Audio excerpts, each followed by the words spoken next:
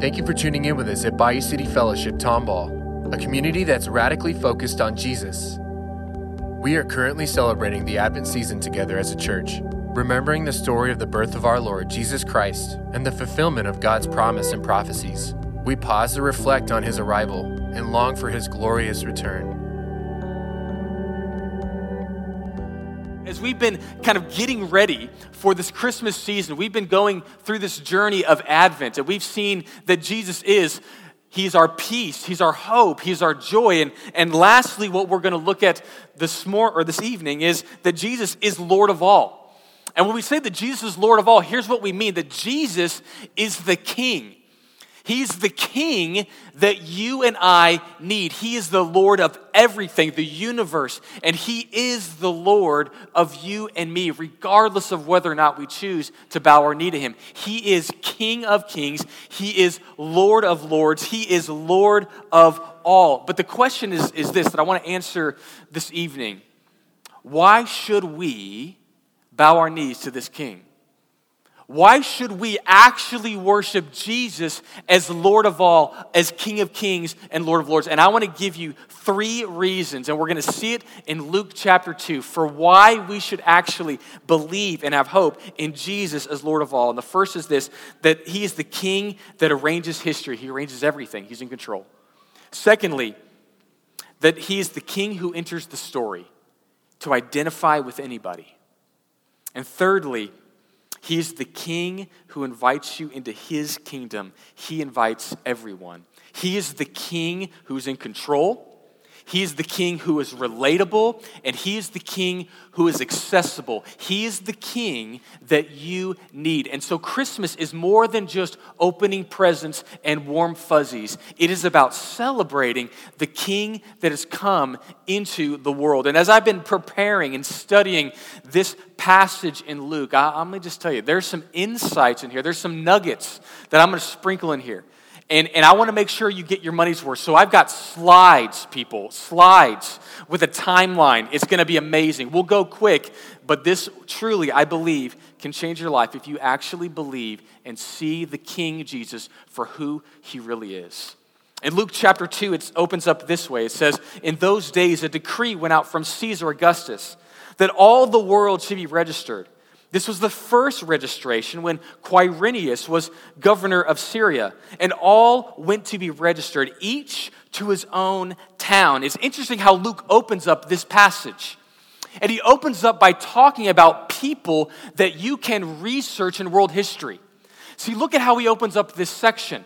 It's not about a fantasy fiction in a land far, far away. He talks about historical figures that you can research, and I researched them. These people actually existed in world history. And just to kind of give you kind of a framework for what he's talking about Caesar, an emperor, over the Roman Empire.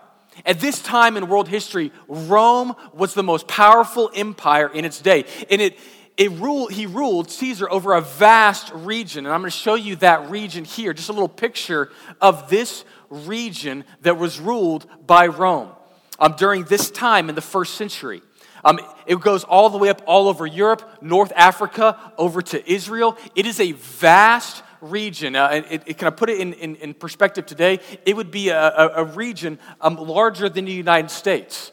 In ancient times, ruling that region was extremely challenging. And Rome, the Roman Empire, was started at about 770 BCE.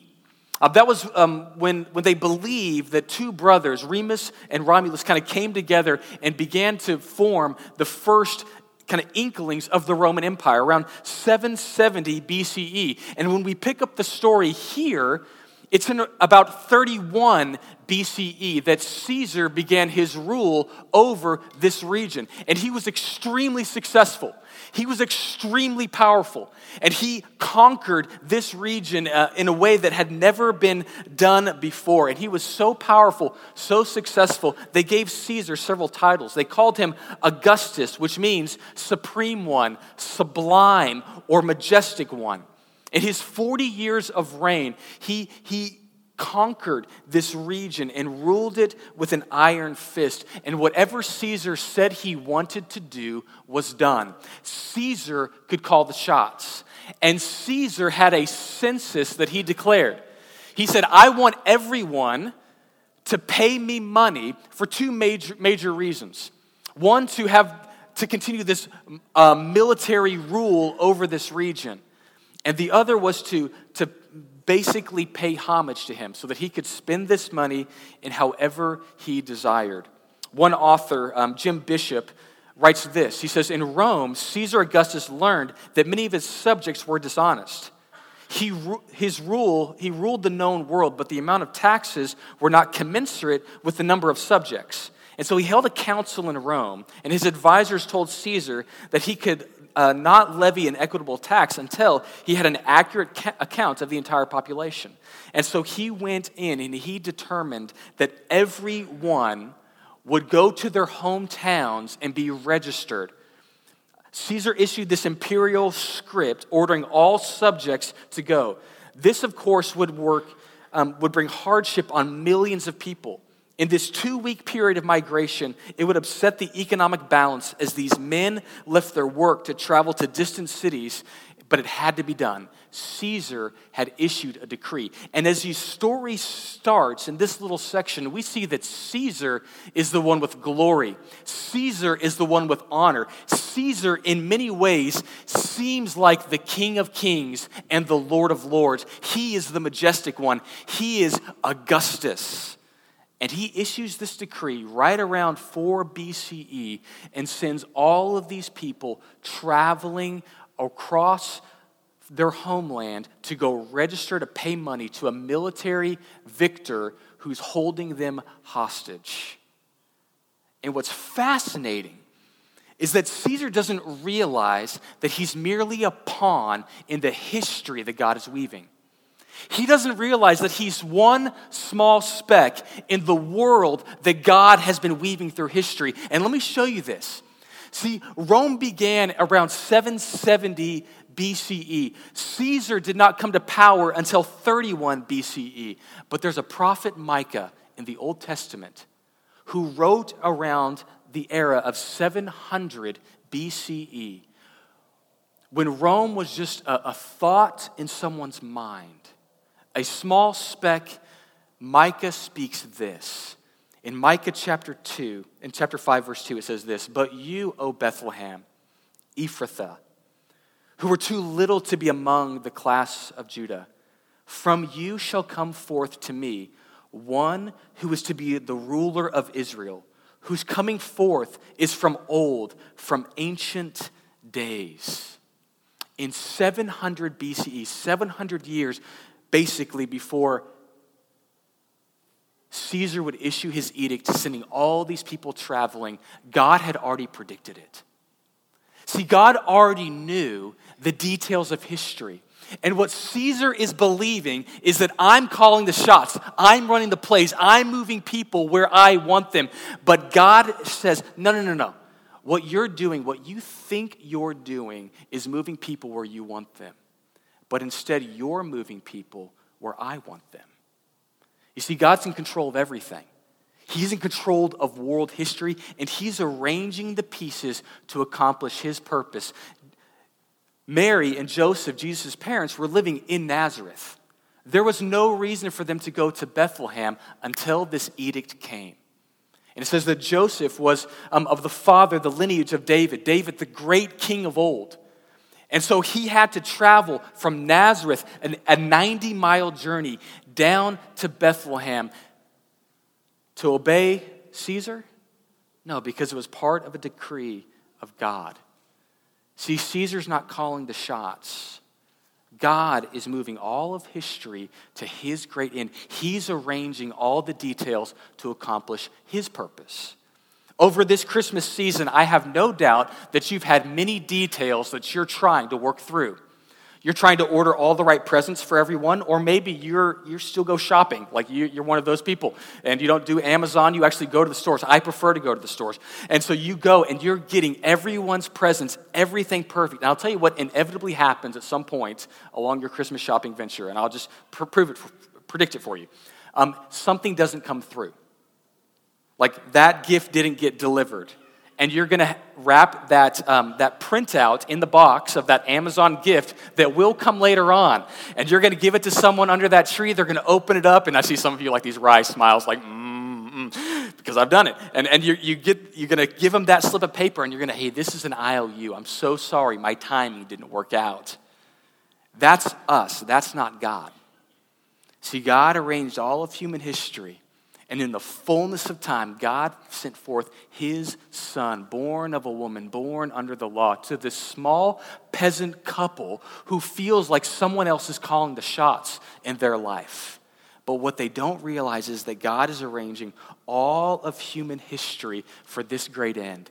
Isaiah 46:9 says this, I am the God, and there is none like me, declaring the end from the beginning, from ancient times, things not yet done, saying, my counsel shall stand, and I will accomplish my purpose. No detail is missing in what God is weaving in history. And let me tell you what, neither are you a missing detail in God's story.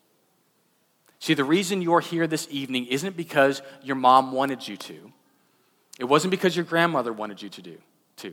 And it wasn't because you just happened to be in Tomball over this Christmas season. God has orchestrated history so that you would be in this place because there's something that he wants you to grab tonight. And it's this, that he entered into human history on purpose. So not only is God arranging history, God is entering into the story.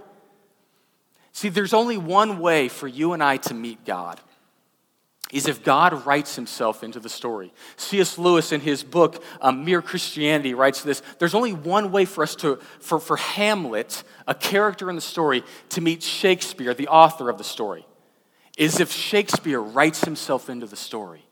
You may not know Hamlet and Shakespeare, but there's only one way for Harry Potter to meet J.K. Rowling, is if J.K. Rowling writes herself into the story of Harry Potter. And what we have here in Luke chapter 2 is when God writes himself into the story. He shows who he is and what he's like. And I want you to see how he comes. It's fascinating. If you were to write the story of history, where would you write yourself coming into the story? What would the circumstances be?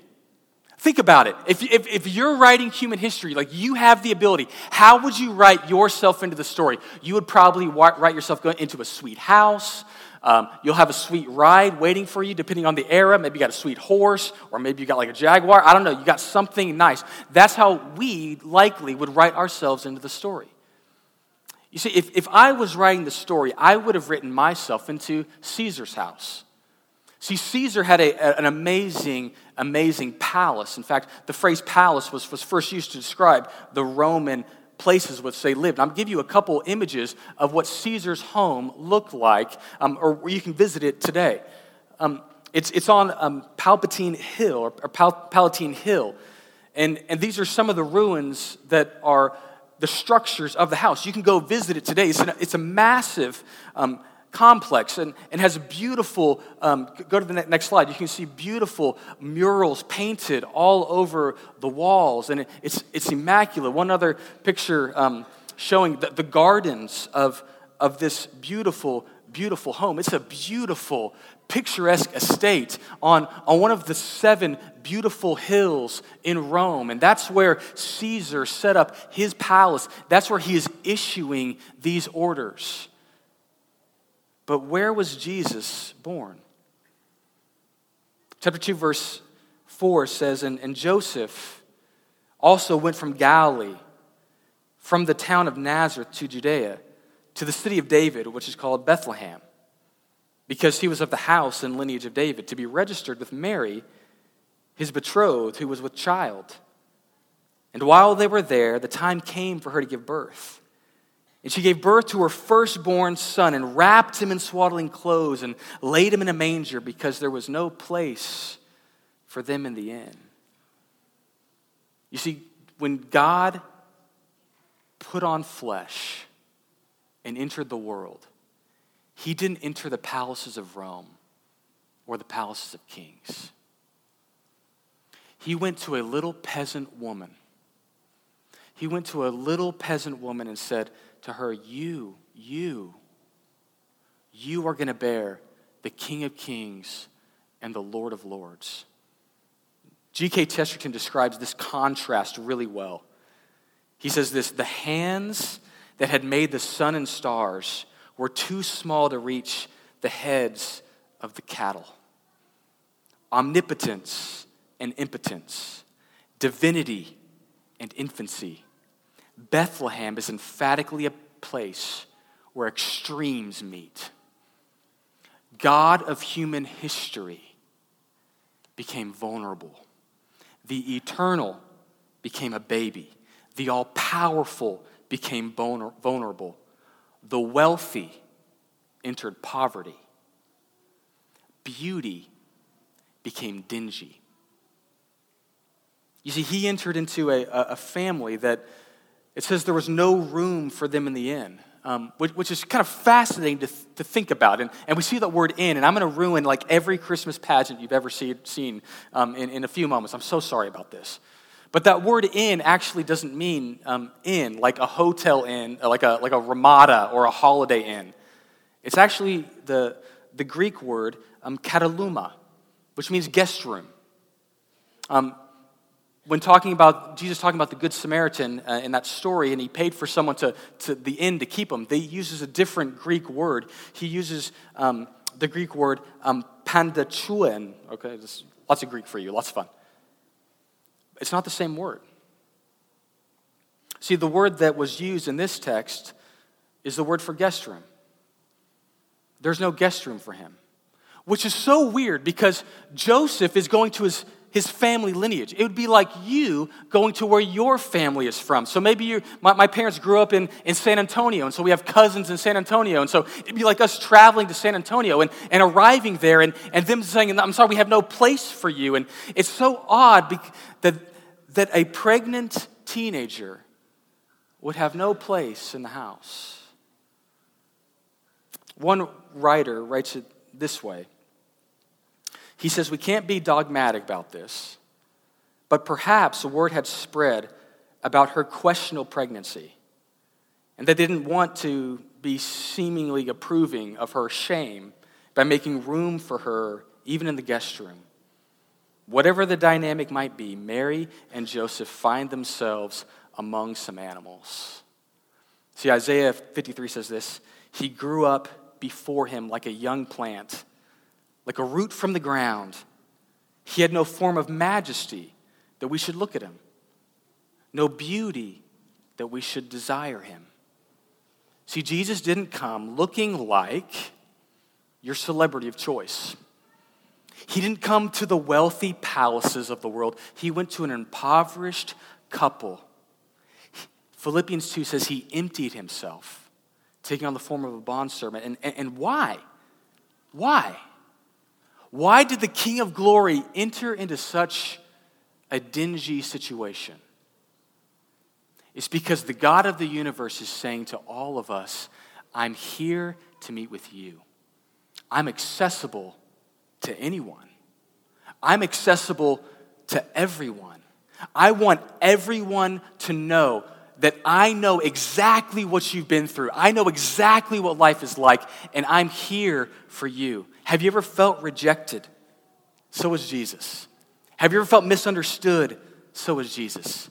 Have you ever felt like you're the outsider? So has Jesus. Have you ever felt like you're the disappointment of your family?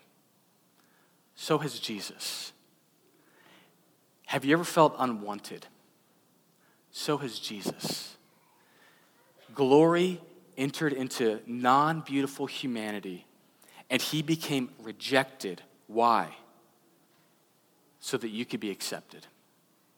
He experienced the rejection of the world so that he could bring peace to the world, so that you could be accepted. He wrote himself into the story so that you can know the God of the universe. And there's no one that cannot come through Jesus Christ to him. He's arranging all of history. He writes himself into the story. And lastly, he invites the lowly. Verse 8 says, in that same region where the shepherds were out in the field, keeping watch over their flock by night, an angel of the Lord appeared to them, and the glory of the Lord showed around them, and they were filled with great fear. And an angel said, fear not, for behold, I bring you good news of great joy that will be for all the people. For unto you is born this day in the city of David a Savior, who is Christ the Lord. And this shall be a sign for you. You will find a baby wrapped in swaddling clothes. And suddenly there was with an angel a multitude of heavenly hosts, praising God, saying, glory to God in the highest, and on earth peace among those with whom he is pleased. And when the angels went away from them to heaven, the shepherds said to one another, let's go over to Bethlehem and see this thing that has happened, which the Lord has made known to us. And I don't know if you've really dug into the details. I hadn't really dug into the details. But if you were sending the king of the universe into the world, who would you tell? I figured he would go tell Caesar, or go tell the important people living in Jerusalem. I mean, go tell the who's who. Go tell the most significant people. But who do the angels appear to? They appear to some shepherds. Shepherds in that culture were lowly, of low-valued people. They were day laborers. They're the people that build our homes. They're the people that take our trash. They're the people that we may look past and look over and not give a second thought to. Who does God want to announce the message to? Is it Caesar and Caesar's palace? No. He goes to a field, to some day laborers, and said, I want to tell you about the coming king. Which doesn't make sense to me. My family and I, we were amazingly privileged for my wife, my daughter, and I to get tickets to the Nutcracker performance. And we went and saw it a few days ago. And it was absolutely amazing. And we went there to the Wortham Theater. I have a picture of the Wortham Theater, and it is amazing. I mean, you talk about one of the most beautiful venues I've ever been to. I mean, and not only that, the settings that they had created, and a full orchestra, and these amazing dancers that were absolutely phenomenal. And as I sat there in the Wortham Theater, surrounded by all of this beauty, all of this beautiful architecture, this amazing, immaculate environment, and the dancers going, I look around and I see everyone who's very pretty. Like, I was there, but everyone else was very pretty. I mean, the best dresses, the best suits, and all of it made sense to me. I mean, if you're going to put that much energy into those dancers, if you're going to put that much money into that orchestra, if you're going to build all of these sets, of course, you want to perform it in a beautiful venue that's top-notch, the most pristine of places. Of course, this is what it looks like. And then I thought about it, I'm like, what if the Houston Ballet decided, no, instead of performing in the Wortham Theater, we're going to go to one of the underpasses, one of the bridges in the worst parts of Houston. And we're going to bring that orchestra out here. And we're going to bring these ballet dancers that are trained professionals. And we're going to put on the performance of our lives in front of a few people that we invite in.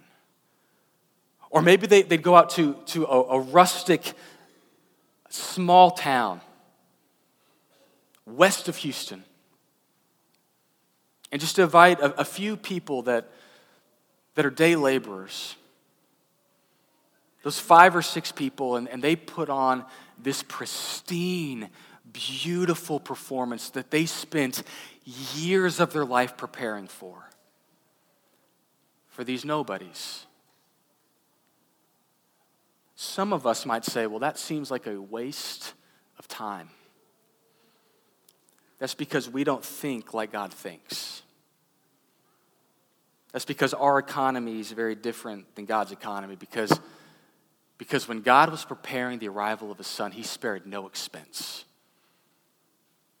See, first an angel comes and tells the shepherds, I'm going to tell you good news of great joy. And then after they had said that, suddenly a multitude, a host of angels appear. A host means an army. And I don't know what angels dress in, but I promise you, whatever they were wearing, it was their best because they were glowing bright. And the shepherds are amazed that God, who arranged all of history, God who wrote himself into the story, would come and invite someone so lowly. See, that is the beautiful story of Christmas. The God who created the stars in the heavens, the God who created everything, comes to lowly people like you and me. He says, I've arranged it all for you to be in this place that you might know me. I'm the King of Kings. I'm the Lord of Lords. He is the King of the universe who has arranged all of human history. There are no accidents or afterthoughts. He's arranged history with you in mind. The King entered into the story. And if you're willing, he'll write himself into the story of your life. And every person that worshiped at the feet of Caesar is forgotten and lost. His home lay in ruins. No one cares. But this small couple and these insignificant shepherds were celebrating today. Why? Because they were written into the story of God. What about you? Have you come to the feet of the newborn King who didn't stay a baby? He was the King that was born to die. And 30-ish years later, he's going to go hang on a cross. And as they're hurling insults at him, still rejecting him, you know what he says on the cross? He doesn't say, I'm going to get you, you'll understand later. He says, forgive them. They don't know what they're doing. This king doesn't use his power to subjugate people. He uses his power to bring life and hope and joy and peace. There's hope in this king. And he's inviting the lowly, people like you and me, to come celebrate the newborn king. As with all of our services, we have an opportunity to respond. Our prayer team is going to come forward. And as they do, for many of you, you may have heard these ideas before about Jesus coming to earth, but maybe God has sprinkled it in a new way for you. Maybe you've actually never put your faith alone in Christ alone for the forgiveness of your sins. Maybe you've never bowed to Jesus. You know the greatest gift that you can give God? It's nothing you make. It's nothing you buy. It's simply coming with open hands saying, Jesus, I'm done trying to be my own king. I'm going to lay myself before you. Our team is here to pray with you. So for some of you, if you've never put your faith alone in Christ alone for the forgiveness of your sins, today is a great day to do that. For others of you, maybe there's a particular ailment that you have, a particular sickness that you have. We believe that this Jesus who lives can heal. So we want to pray for you. Or maybe you have a friend or a family member that is so far from God, and you've been praying for them. Well, come forward. We want to pray with you today. As the band comes up, they're going to lead us in a song, and I'll come back up and transition us to the next part of our service. Thank you for listening to today's message. We hope that you feel encouraged. To stay up to date with our current sermon series, you can subscribe wherever you listen to podcasts. If you would like to find more ways to get involved with the Bayou City family, Visit us online at BayouCityFellowship.com or download the Bayou City Fellowship Tomball app to find community in the body of Christ.